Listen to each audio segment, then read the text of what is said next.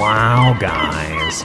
That was a seriously lame trip to the Dutch East Indies. Yeah, Mildred. I was really hoping for our perilous voyage across the sea to help me finally feel a sense of fulfillment in my dull life. I agree, Millie. It's such a shame that the burdens of late-stage capitalism can no longer be assuaged by hopping in a frigate and embracing scurvy. Preach it, Mabel. As long as I live, I'll never sail again. You guys know what the worst part of all of this is? The unceasing existential dread of lacking any sort of intrinsic motivation to make changes in my life. Learning that the hokey pokey really is not what it's all about. Oh my gosh, no guys. It's the fact that there's no place around here where I can exercise in a new and vigorous way. Yes, Mabel. It's like I have this hole in my life. A hole that could be filled only by the rigors of an unconventional and misunderstood form of exercise. Wait a minute, guys. Look over there. Oh.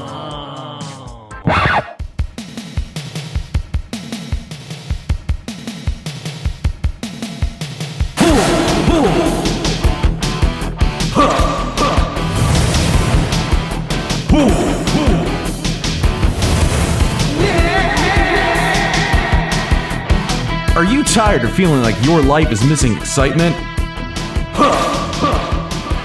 Do you feel like there's a hole in your life? Then come down to the corner of Johnson and Richards and sign up for my, Gil Albright's, pole dancing lessons at the Shovin' Up and let me fill your hole. My expansive knowledge of shocking techniques will leave you breathless. So, come on down and Shovin' Up. Oh, by the way, Rock and Roll for Initiative is an immature adult podcast played by a group of goofs, weirdos, and silly boys. Viewer discretion is advised.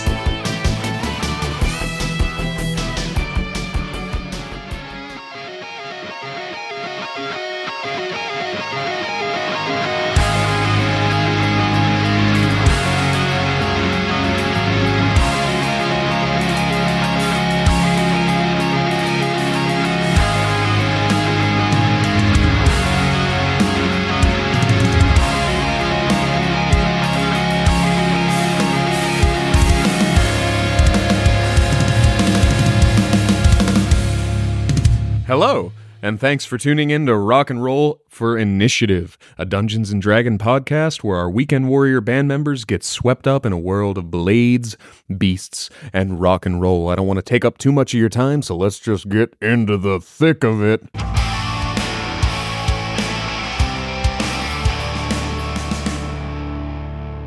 All right, back once again with the boys. You know, this adventure's been pretty wild so far, you know, and it's like it's still the same day, is it? No, you have rested. Oh yeah, It's been like half a week. Well, according to your phone, it's still the same day. So it's been like what 20 a minutes, time maybe. to be alive. So as you go around and introduce yourself, you know, tell us a little bit about your character. As always, I want to know what your characters do for fun.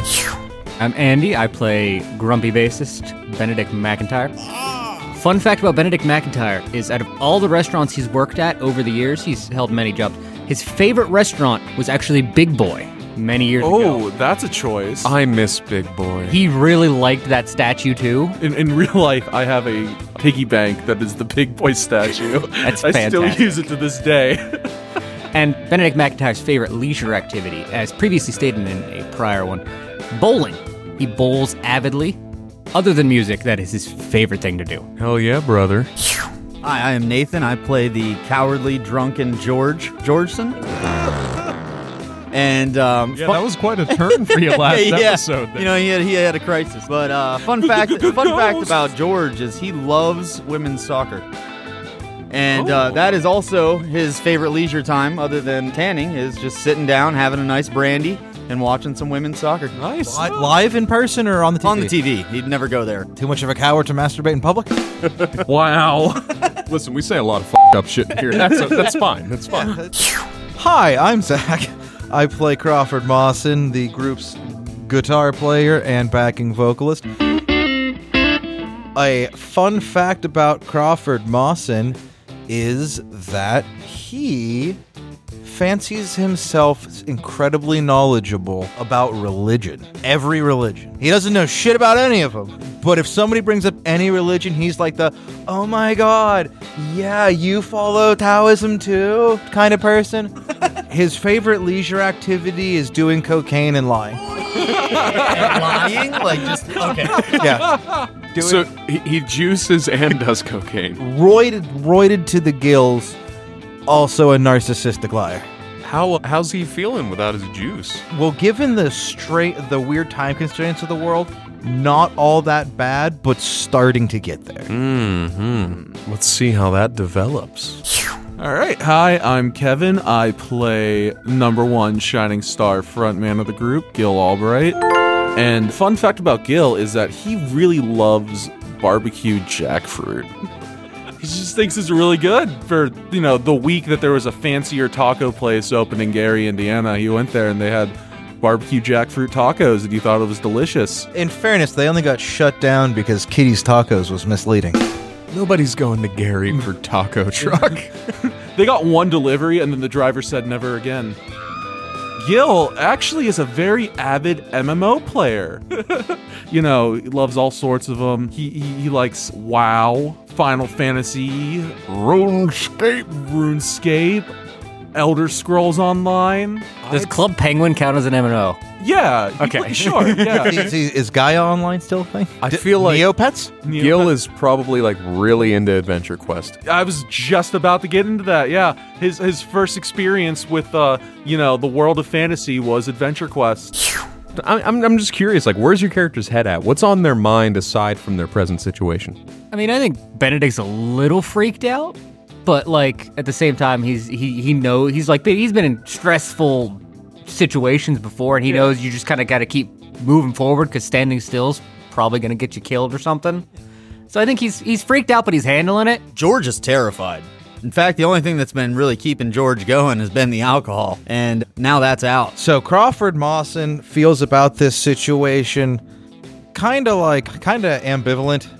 His brain's kind of garbage between the drugs, the steroids, probably concussions from bar fights. Listening to the CMT Top 40.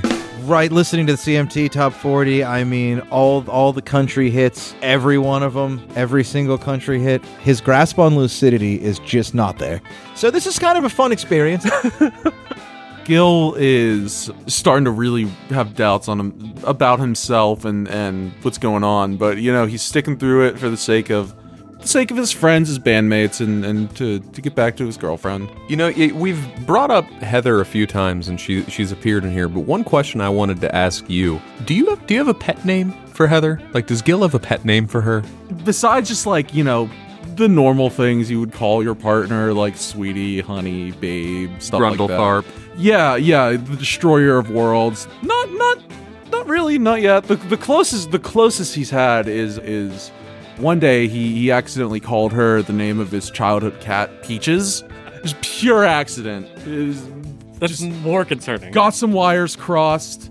It happens, Well, with that, let's get rolling. We're picking up right where we left off before with Episode 8, The Old Blessed, Part 2.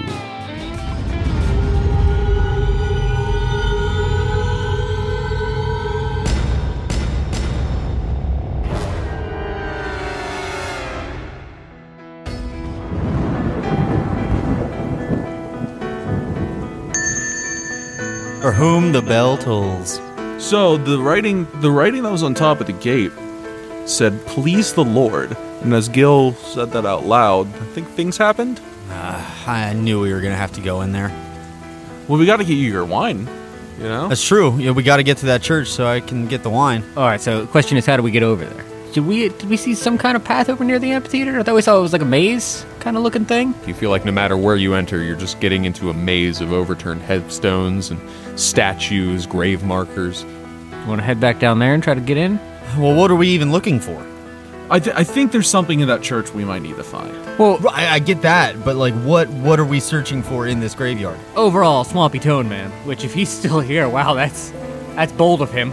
So do we have anywhere like we should start? Like, what are we looking for in this maze of graves? We found some clues while we were in the hut. Starting from the amphitheater, you found that sheet of paper, the one that said that David always watches those mournful plays. I do remember that. Yeah.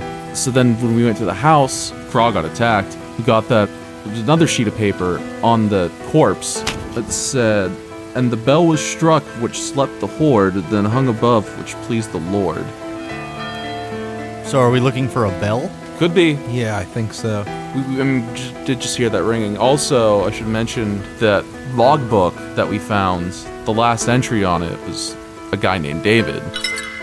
Okay, so are we looking for David's grave then, or I mean, I think we're kind of looking for a bell and we gotta David have some place to start. That's all I'm saying. I did find a key in that thing's mouth. It grabbed my mouth, I grabbed it. Okay, so Either way, I think we still need to search that church. Church is through the grave. We could see it from the amphitheater.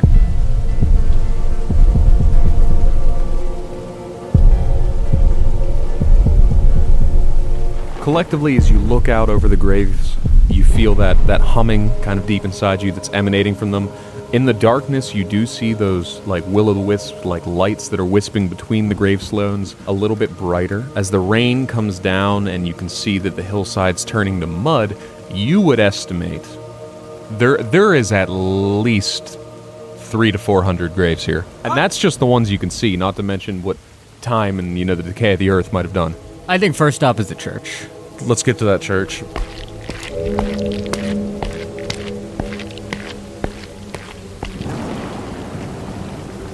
So as your group begins the long trek back to the amphitheater, the rain is making this more difficult. What was a dirt path is now basically mud, and being that you're coming down the path, so you're going down this very steep incline, your footing is, it's not the best. So you're kind of taking your steps slowly.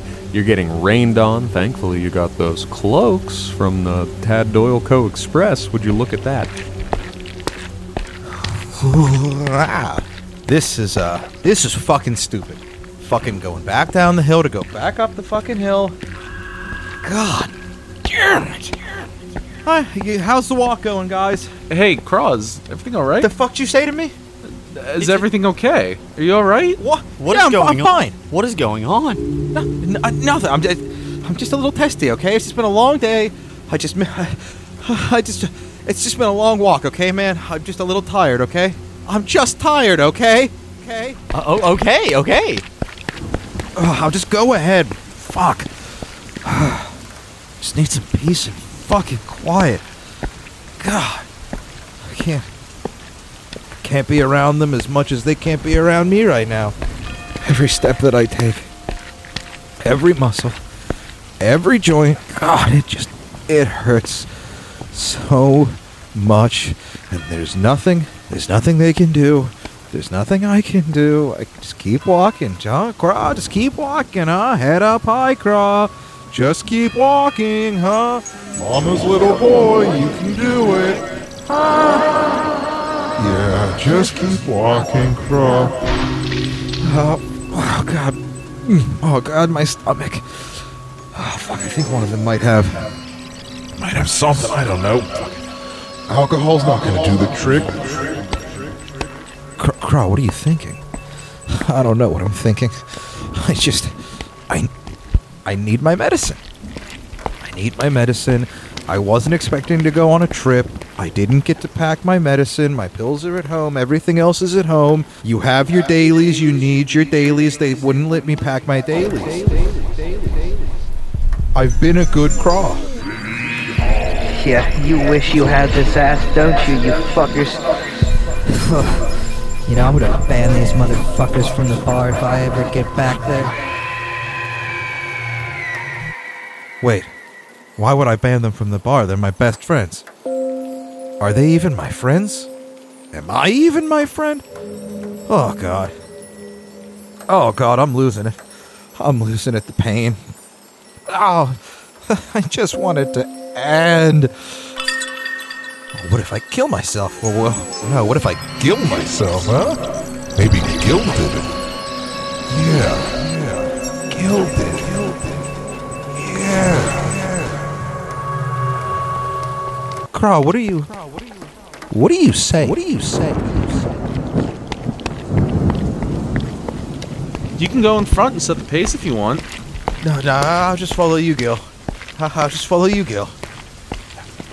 So as you arrive back at the amphitheater, you are pleasantly surprised to see that the overgrowth that Gil dispelled with the gateway harp is still gone. That piece of paper that George had placed back in the hole is surely destroyed now, being that the rain is coming down in droves.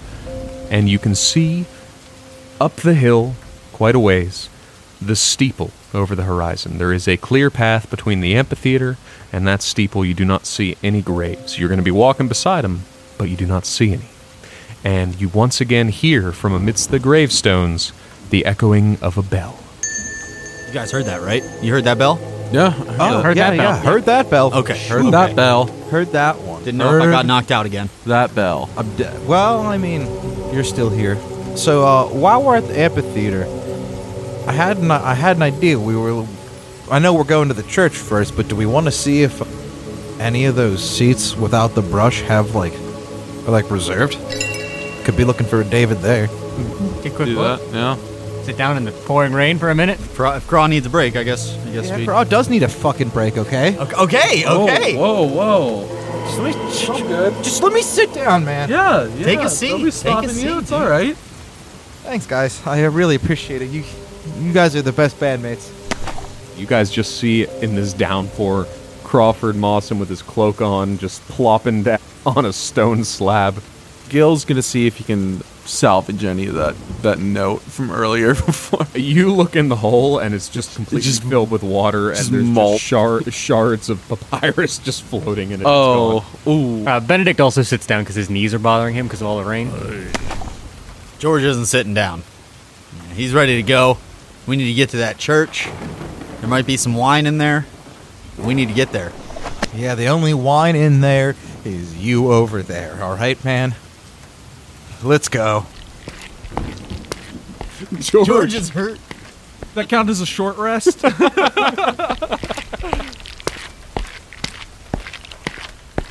Towards the steeple, the more and more you go up this hill, it is difficult with this downpour. This is straight mud. The incline means that you're going to have to do a little bit of crawling. I want some athletics checks. Benedict got a 4. Benedict is struggling. As you attempt to get up this hill, you go face first into the mud. Okay, so I got a 22 on my athletics. Can I just grab? Just as you're falling down, you feel the firm yet also baby soft hands of George of George Georgeson grab you by the back of your denim jacket, and he helps drag you up the hill. You're getting muddy too, George. This is tough. 14. You make it up with just 1 or 2 falls, little stumbles onto your knees. As that happens, Crawford jokingly asks Benedict if his favorite Primus song is "My Name Is Mud." Benedict ignores the comment. He does know the song, but he ignores the comment. Completely. Sounds about right. I'm not answering that. Gil also got a 22. Oh, Gil, you're just the king of pole dancing. You just glide up this hill. As they're all struggling, you just walk using the spear as a walking stick. Yes. As your group ascends the crest of the hill, you feel like this is the highest point below the wall, and you can kind of see over this whole section of the Old Blessed. You can see all the graves, and even from up high, you still concur that that's like a maze. The way these stones are, some of them are overturned, some of them are hanging and tilted. It's like a maze. But in front of you, you do indeed see a small chapel. The steeple's pretty tall. The chapel itself is not very big. I hesitate to call it a church because it's most certainly more of a chapel. Okay. It looks very run down. The paint has been stripped from the wood through the decay of time and rain, and the doors to the chapel are barely hanging on just by their bottom hinges. They look soaked. You do see through one of the slotted windows on the side, a flickering green light. Green means go, right? In our world, yes. I don't know about here. Wait a minute. Zach, do you have John Candy on your shirt? Yeah, you just noticed that? I complimented him on that earlier. It's a Home Alone Kenosha Kickers t-shirt. I just noticed that. Gil's gonna peer through the window, do a little perception through the window. Yeah, it's a slatted window for, architectural design. That is a nat 20. Oh, but none of that matters to the eyes of our shooting star. As you peer into the window, you can confirm that it's not a very big chapel inside. You do see some rotted pews. There's definitely holes in the roof because the rain is coming down through. The light source, right at the end of the chapel, there is a presentation table with what was surely once a nice, sort of designed piece of fabric on it, now worn down by the rain. There are 4 lanterns sitting there, and a green light emanates from inside these 4 lanterns. The lanterns look to be made of wrought iron with a glass case inside. Otherwise, the inside, you see no movement. It looks kind of just like your standard chapel. You do see a cabinet back behind the lanterns that looks pretty ornate. Hey guys, looks like 4 lanterns? One of them's on. It's flickering that green light that we saw. A green lantern? What's that? Apparently what's in front of you. I haven't played DC Universe Online. There's another clap of thunder overhead, a flash of lightning. You actually see the arc of the bolt of lightning hit the top of this steeple, and you hear that bell echo again somewhere deep in the graveyard. So the bell's not here at the chapel. It's in the graveyard somewhere. True story. Well, going in? Yeah. Doesn't look too dangerous. Yeah. I'm going to stick with you guys this time. I don't think I'm going to stray too far. Don't worry, George. I'll Protect you. me. I'll protect you, buddy. And Gil opens the chapel, steps inside. You're going to wetly whap on the door. Whap wet. Gil once again whaps wetly on the door.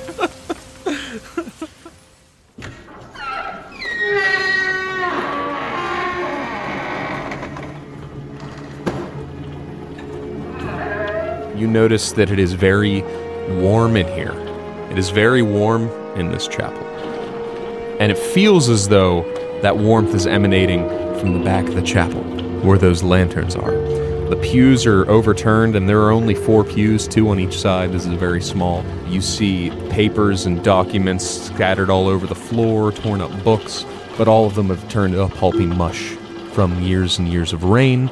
At the back of the chapel, behind those lanterns, once again, you see a very ornate black oak cabinet. Probably head towards that cabinet. Yeah. Would you like to? I think we should go look at the lanterns, actually. I'll follow Benedict. George will.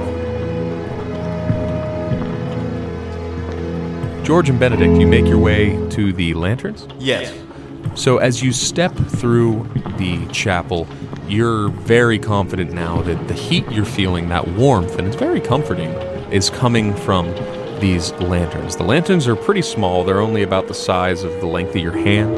They have a little handle on the top. You know what? Benedict's going to pick up one lantern. All right, as you pick up the lantern, you feel comfort. Something about it emanates through your body. You get a feeling that this lantern is something you don't want to let go of. Benedict grabs 2. We'll grab one for somebody else. He also holds them near his knees because his knees are sore. I guess George is also going to pick one up. Just one, though. George, I want you to roll a dexterity. You're starting to get a little shaky here without your drinks, and as you're approaching the back of the chapel, you have to take a few steps up these wet stairs. 8. George, you stumble forward as you go to grab your lantern. You do grasp onto your lantern, but your left hand, in an attempt to catch yourself, hits the bottom of the ceremonial table, the presentation table, and pops open a drawer. Oh. And you look inside the drawer and you see 2 dusty bottles of a red liquid. Oh, George is happy. He is not even going to inspect what he finds. He's just going to pop the cork and drink a bottle. Roll a Constitution. 18. George, you are more inebriated than any of your friends have ever seen you before. You suddenly remember in the back of your head the warnings from the wash tankard about imbibing this alcohol as a human. You are absolutely beyond sloshed. You are entering a new dimensional plane of existence. This is pretty good. You okay over there? I'm great. You want a little drinky poo? No, I think, you know what? Give me that other bottle. I'll hold on to that one for you. George doesn't give it up. Okay, you're a lot bigger than I am. I'm not going to argue with you. George, you feel like, this lantern near you, it's really warm, and you remember how comfortable you are just in your tighty whities. And I'm still wearing my nice fabulous suit, right? You are. I'm gonna tuck it in the breast pocket while I just cradle these bottles. Frog, come here. Crawford Mawson and Gil. So as you approach the cabinet, it's about 12 feet tall. This looks like a storage cabinet. It's very ornately carved. You can see that despite the general detriment of this place due to time and rain, this looks relatively untouched. In fact, it's not even dusty. And you also see, coming out of the side of the cabinet, there's a small hole and a wire that leads along the wall and up into the top of the steeple. That is suspect. Or I don't trust this. this could be a way to ring the bell. They could just be super lazy. Through a cabinet? Do we want to try it? Sure. Gil opens the door. The cabinet doesn't budge. It's locked. Wait, Gil. I think you have the key. A key. You could try it. Yeah, you gave me that key. It does fit, and when you turn it to the right, you hear the cabinet click, and the doors of the cabinet begin to open on their own. You see that the inside of these doors is just as ornately carved as the outside, dark, ebony wood, and as it opens up, you see what the wire was connected to. Looks to be an old vinyl player, a record player. The wire is an auxiliary cable that transmits sound up to something in the steeple. Next to the record player, there is a single vinyl. I'm super thrown off by this, but I think we should play this record. Yeah, I guess we could, but I think it would be a good idea to check out the steeple. Oh, yeah. I think I have a feeling what's going on here. I think I might. Hey, Croc, come here. Yes, George? I got some juice. Bring with me, buddy. It's not the juice I meant. Crawford wants to kind of sleight of hand take a sip, but not actually sip. You know what I mean? Oh yeah, roll a sleight of hand. That's a 6. So, you don't take a full-on chug and swig like to George. grit my teeth, maybe? But you do inadvertently slosh back a little more than you expected, and Craw, I don't know if you're much of a drinker. To you, this probably isn't a very pleasant experience. You feel... I claim to be is the best way I'll say. You feel very uncomfortable. Everything is blurry, and you feel like it's all the effort in the world just to stay standing. Oh, shit. That's some good juice, but that wasn't the cranberry juice I wanted. This is the only juice you'll need. Yeah. Wait, where did you get juice here? I found it in this little cupboard. The refrigerator? I don't think so. So, here's your record player. Ooh, we can play some music. Well, we're a band. Of course we will. Oh, yeah, that's right. You want to turn on the record player? Let's get this party started. Benedict walks over to Gil and just kind of hands him the lantern, and he's like, yeah, we're fucked. 100%. Gil goes over to the record player and puts the vinyl on, puts on the needle, and hits play, see if anything happens. As you put the vinyl on, you just see on the label in the center of it, the title, it says, The Gathering Hymn.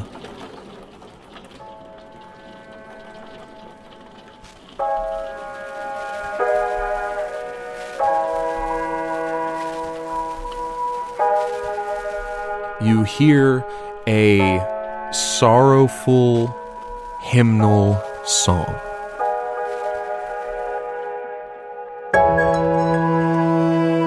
Lay it down. That's the notes we had. Bootskassa and Bootskassa.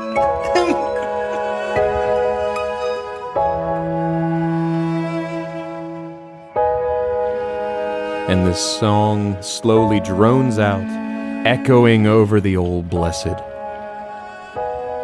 as it just continues to play and play.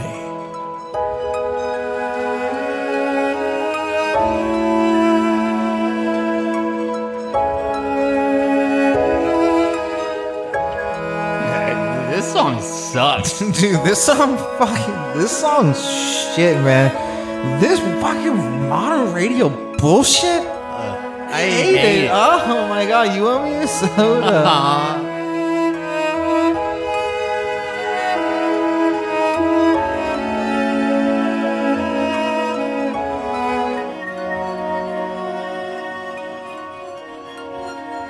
I'm gonna go check outside real quick. You keep an eye on these All right, be guys. careful. Benedict does want to go grab the remaining lantern and kind of just like tie it to Craw's back.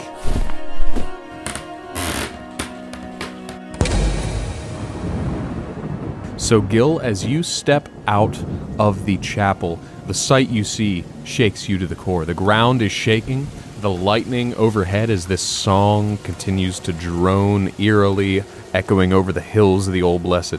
You see figures, rotten and wretched, rising up out of the graves in mass, hundreds of them, slowly shuffling their way, crying and moaning and wailing down towards the amphitheater.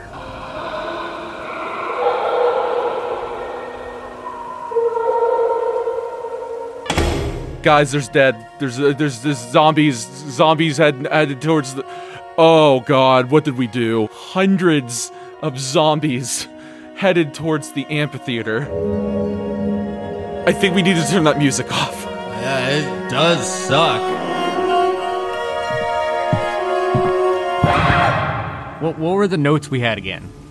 What are the clues here? There was the note from the amphitheater that David always watches those mournful players. There was the note that we found on the corpse earlier, and the bell was struck, which slept the horde, then hung above, which pleased the Lord, and then the words that were on the gate that pleased the Lord. This has got to be connected, right? All right, like all I'm right, not just all right. crazy. What were the zombies doing? They were heading towards the amphitheater. So if they're all at the amphitheater, they're not anywhere else. Yeah, but this is really weird still. They're not coming for us yet, but... Can Benedict remember the last direction he heard the bell in? I want you to roll a perception and listen. It is a 16. As you listen and as you try and think back, you hear the bell chime yet again. However, this time it doesn't ring quite as deep. It's more of a dull chime, still loud. But it seems to be moving, heading towards the amphitheater. So a zombie has the bell we need, is what I'm thinking here. I'm thinking it's probably David. Yeah, we should probably go get it. We should be fucking beat that fucking guy up. I want a constitution from George and a willpower from Craw. 16 on the Constitution. George, in a moment of painful clarity, you feel the intense urge to vomit, do you? Yes. And immediately upon doing so, you feel a sharp pain in your chest. Your throat is dry, as though you just swallowed back a very, very strong alcohol. And you've returned to your pretty normal level of inebriation, your functioning level of inebriation. But the hangover is intense. 20, but not a nat. Similar moment of clarity. You don't throw up, but you feel a voice in the back of your head. It's your inner craw, whatever your inner craw sounds like, and your inner craw grabs you by the haunches and says, Boy, get a hold of yourself, or they're gonna learn everything.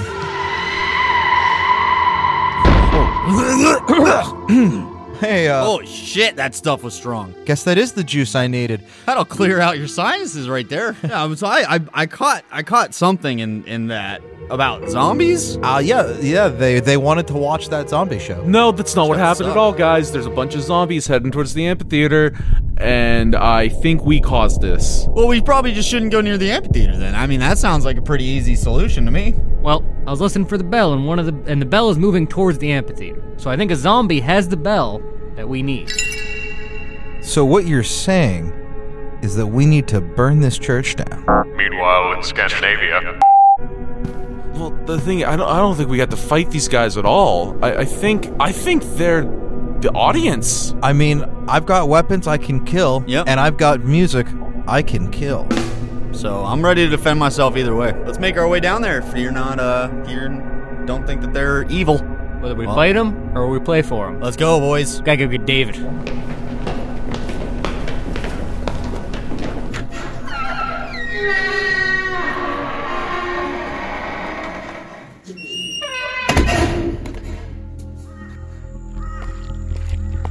As your group exits the chapel, for those of you, so everyone but Gil who hasn't seen yet, you indeed see the mass of hundreds of the shuffling and walking undead making their way to the amphitheater. Those that have already made their way have sat down. That being said, George pulls out his accordion from the magical bag of holding.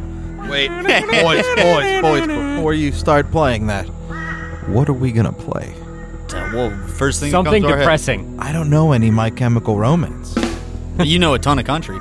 What's the He's gonna put the military song that they play at funerals? Taps? Yeah, I'm gonna do that. George's accordion synth machine begins echoing taps along the hills of the Old Blessed as you make your way down to the amphitheater.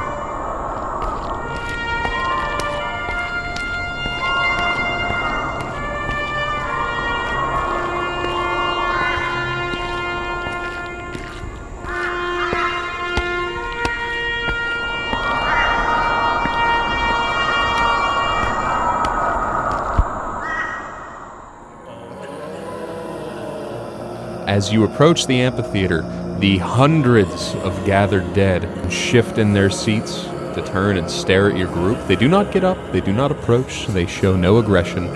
They simply stare slack-jawed. You can see this ranges in levels of decay on these individuals, from totally skeletal to some who might have scraps of clothing or some decayed flesh, the whole gamut. And they stare at your group as you make your way to the amphitheater. As we're walking up, Gil gets his mic out and gets his mic ready and takes his place up on front center stage. As you step onto the stage, they are entirely quiet, their hands in their laps. Again, there are hundreds of them, so it's very difficult to make out any distinct individuals. So, Crawford Mawson would like to get, your solid equidistant, but still like diagonal line away from, I forget what his right side, to protect what I view as what he views as his weak side. Start playing a real, what is the word? A melancholy guitar riff. I want to be directly in front of him, but on the lower stage. Bold. Benedict, get out his bass and go to stage left. But before we start playing, Gil looks around and is like, guys, let's get that spark back. Oh, yeah. Do or die. Gil, remember to not fall over this time.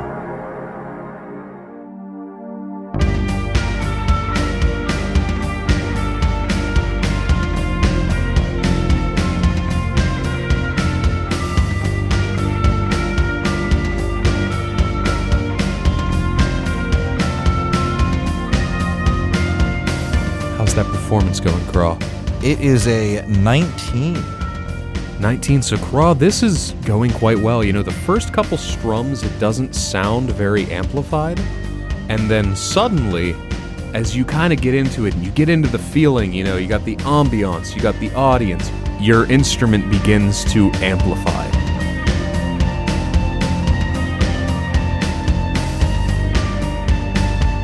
So Benedict just starts going along with. He likes what Craw's putting down here. Likes the sound, likes the rhythm, and just starts going into a deep, deep underlying bass line for it. As you play that, Benedict, you see the mouths of the audience grow more agape, and actually, a few dozen maybe, begin to stand and raise their hands towards the stage in reverence.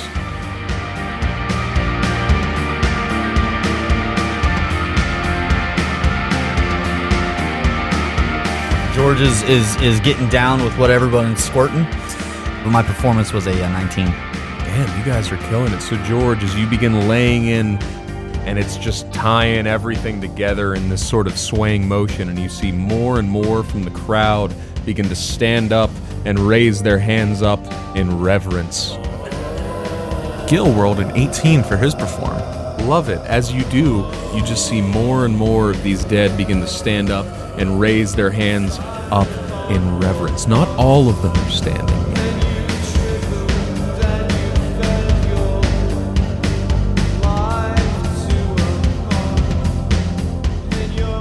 And this performance goes on. You feel as a group, for the first time in quite a while, you feel yourselves kind of get lost in the music. This is a feeling you guys haven't had in quite a while.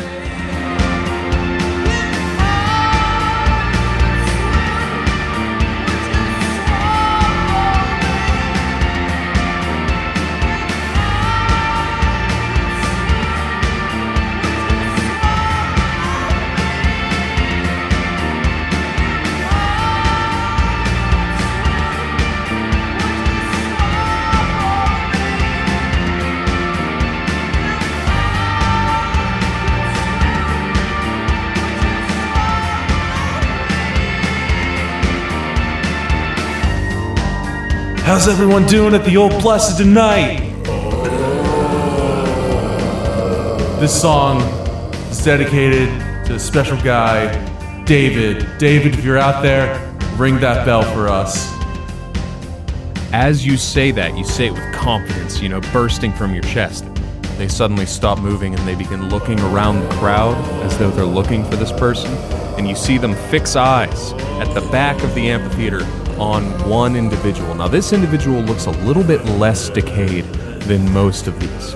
It's a young individual. He's at the top of the amphitheater stands. You see around his neck is a large golden bell. He grabs his bell and runs off into the graveyard. Tell him we want to bring David up on stage. We want him up here on stage. Could you guys get him back over here? Over here.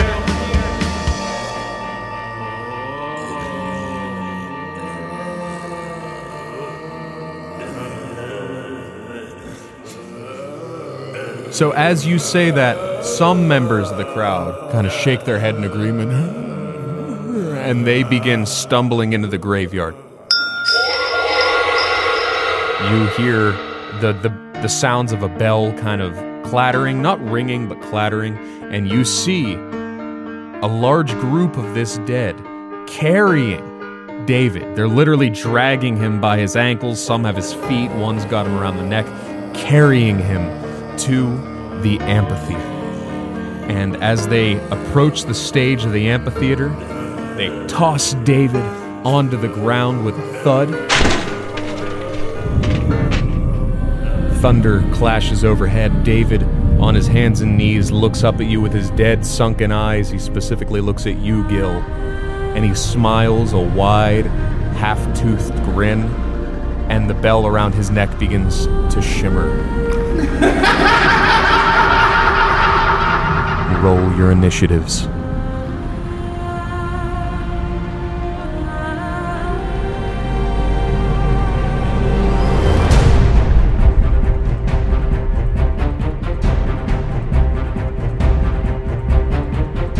All right, how are the rolls, boys? Starting with Gil.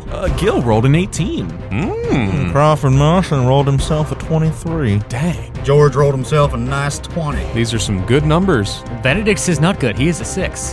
That sounds... But he is old. Right. That's He fair. is old. As the thunder crashes overhead, the rain pours down. You see the mournful dead sit back in their seats. The ground begins to shake as David, in his small frame, cackles. The bell, which he's wearing as a necklace, begins to spin as it lays like against his chest on the string. From the ground, bursting through the stone of this stage, one on the left side, one on the right side, you see pairs of arms just bursting through the stone. as two very large, hulking, undead dwarves pull themselves out of the stone. They pull a wretched old pickaxe out of the ground from their stony grave as David stands on the stage, cackling and laughing. In addition, there's a crash of thunder, and you see, almost like panes of glass dropping from the sky, a barrier form separating you on the stage from the audience. David dances back and forth in place as his bell rings, and the bluesmen, dwarf, and undead grab their pickaxes and begin shuffling towards your group. Crawford Mawson.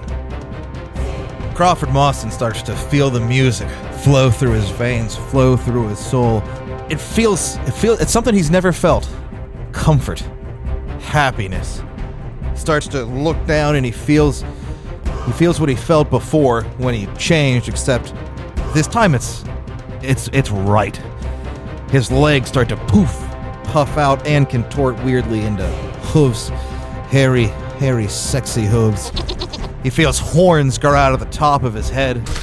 His sexy chest hair gets a little bit more sexy. Feels himself transforming into the disgusting satyr he always knew that he was. The hideous beast who lives for revelry and debauchery at any cost. He is going to start playing sick-ass riff on his guitar. I am Crawford Moss, and I am a bard. The best goddamn bard in the world.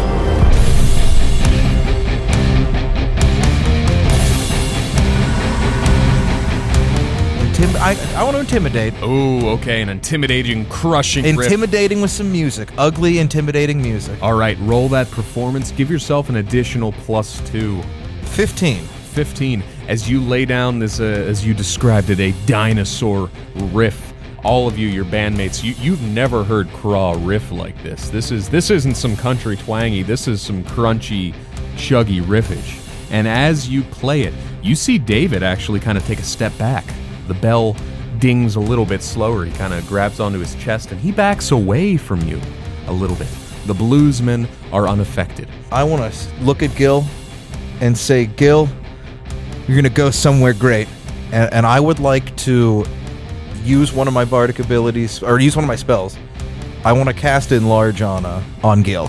Oh, I love it. I love it so much. We'll be right back to that, what that looks like. Over to George. George sees these dwarven skeletons rise from the depths and feels a fear that he's never felt before in his life. And when he feels that fear, his eyes begin to glow a bluish-white light. And all that fear is suddenly stripped away as he feels wings sprout from his back for no apparent reason. But and in this moment of non-fear and clarity, all the drunkenness washes from George. He's in a completely sober mind state. And he begins to realize that what truly makes him angry is himself.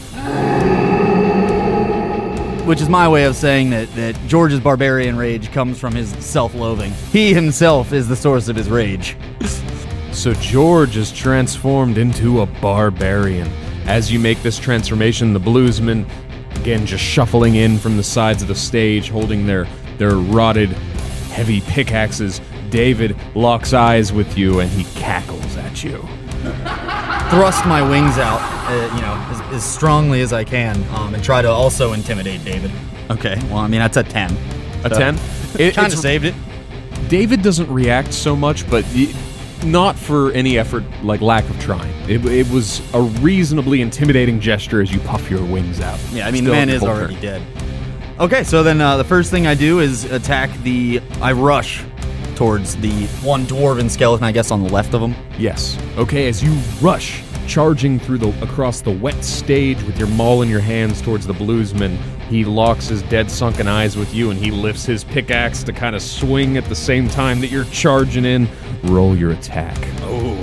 And this is with advantage because I am raging. Yes, you are, and add an extra +2 from the charge. You're from Joyzy, you so mad. The raging alcoholic. 25. As he's trying to like swing and match your swing, and you bring this maul crashing into him. I want you to roll that damage. 16 damage. 16 damage. So George, you crack this maul right into his ribs. You feel confident in that moment that you took the maul, you know, because when this meets his ribs, you feel those bones crack from the weight of it. As he stumbles backwards and looks up at you, not with fear, but with reverence. George grunts just a... All right. Now, over to our shining star, Gil. I was going to, I am casting the spell Enlarge on Mr. Gil, but I'm a showman. Oh, yeah. So I'm definitely going to, do it at the right time.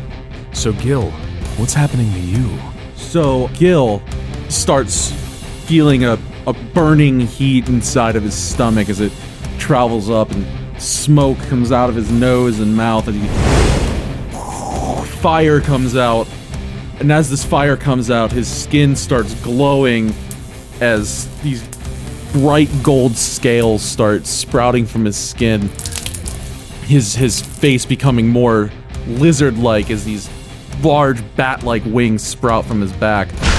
All of it shining gold as he feels suddenly a presence of hundreds around him. Energy feels not quite magical in nature, but more divine. Ooh. As he awakens to his powers as a paladin, it can sense all the undead around him. Enlarge him while he's transforming. Take that twangy riff and I just make a real ugly chugging. As that chord hits you, Gil, you feel yourself growing larger and larger until you are 7, 8, 9, 12 feet tall.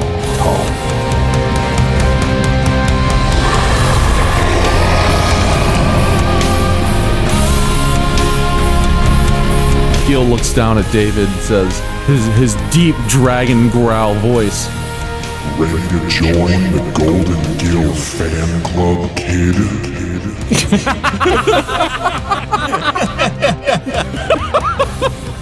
This is gorgeous. I breathe fire at him.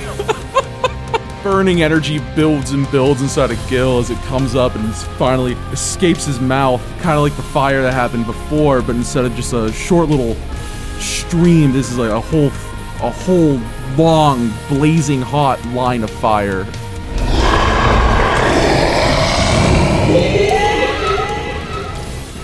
Okay. All right, so what's that DC? So 8 plus my con mod. So 11, 13. 13. You breathe out this golden stream of fire at David. He's going to attempt to tuck and dive out of the way. He manages to just roll. He still gets caught in a swoop of the flame, though. How much damage do you do to him? 7. All right, so 7, so I'll take half and go up, so 4. Okay. So as he rolls to the side, he looks up at you very quickly. He sees that his bottom half is still caught up in the flames. He winces in pain as he pats them out, and he looks a bit more nervous. So, after that impressive display, David cackles and he grabs his bell, and you start to all hear in your ears a very large ringing noise. I need a willpower from all of you. This ringing is going louder and louder and louder. Woo! The bell spins in his hand. 22 for Benedict. Okay. Willpower, 13. Okay. 16. 18. Okay, so everyone except for George, you are able to resist this ringing. It's very bothersome. It throws you off balance a little bit, but you take no damage. However, as long as this ringing is sustaining, your AC is down by 2. George, your AC drops by 2, but you feel that sharp ringing kind of pop in your eardrum a little bit, and you take a flat 3 damage. After that, David steps back to the very edge of the stage, and he's just holding this bell out, almost beckoning you to come close to him. Benedict. It's my turn. So he starts. From earlier, the horns sprout up, little tiny horns. His skin goes like a bluish gray. This time, this black smoke starts to envelop and like come from within Benedict.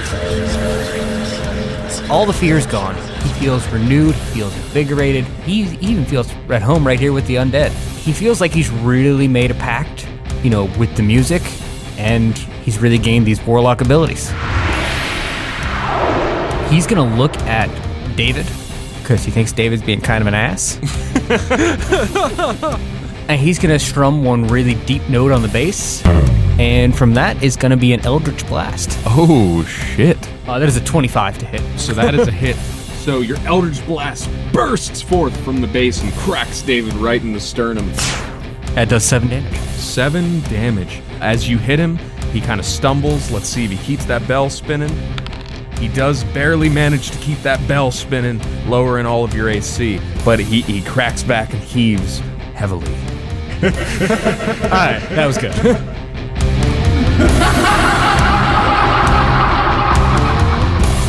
George, the bluesy blues man that you're a tangling with that you just cracked, he's looking to give one back, and he raises his pickaxe hefty up with both hands, and he comes to bring it down, but before he does so, you see a red glint flash from his empty eye sockets. I need a willpower from you, because he's given you the evil eye. Stank eye.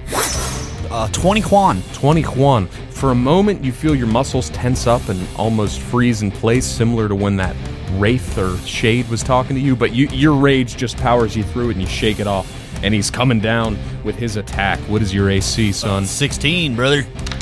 That is a hit. Damn. So, you feel an intense pain as this pickaxe drives its way into your now suddenly muscular shoulder? Yes. 11 damage as he whips this pickaxe back out of your shoulder and groans in your face. I spit on him. Meanwhile, Crawford Mawson, you look up and you see one of the other bluesmen charging at you, his pickaxe held high, and there's a red flash from his empty eye socket. He has given you the evil eye. Not great. That is an 8. An 8. As you see that red flash, you suddenly feel your limbs seize up. Your guitar playing stops, and you feel yourself frozen in place. You can just barely wiggle around as he lifts his pickaxe up to swing at you. You try and raise your buckler up to throw it off balance, but the pickaxe cracks you right into your shoulder for a total of 14 damage. Oh my god. And as you spank. As he rips the pickaxe out, you actually fall backwards onto your buttocks. You are hurting. Oh god. Oh god.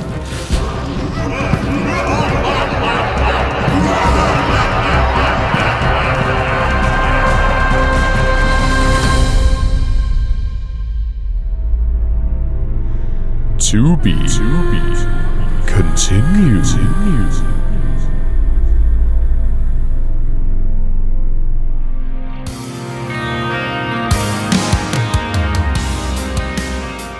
Rock and Roll for Initiative is a lovingly made D&D podcast by Zach, Nathan, Andy, Biggs, Roger, and Tyler, a group of lifelong friends who really just enjoy playing D&D. We really hope you enjoyed this episode of Rock and Roll for Initiative and invite you to check out our Patreon, Facebook, or TikTok pages for weekly updates, clips, playlists, and more. Visit our website at rr4initiative.com. That's rr4initiative.com.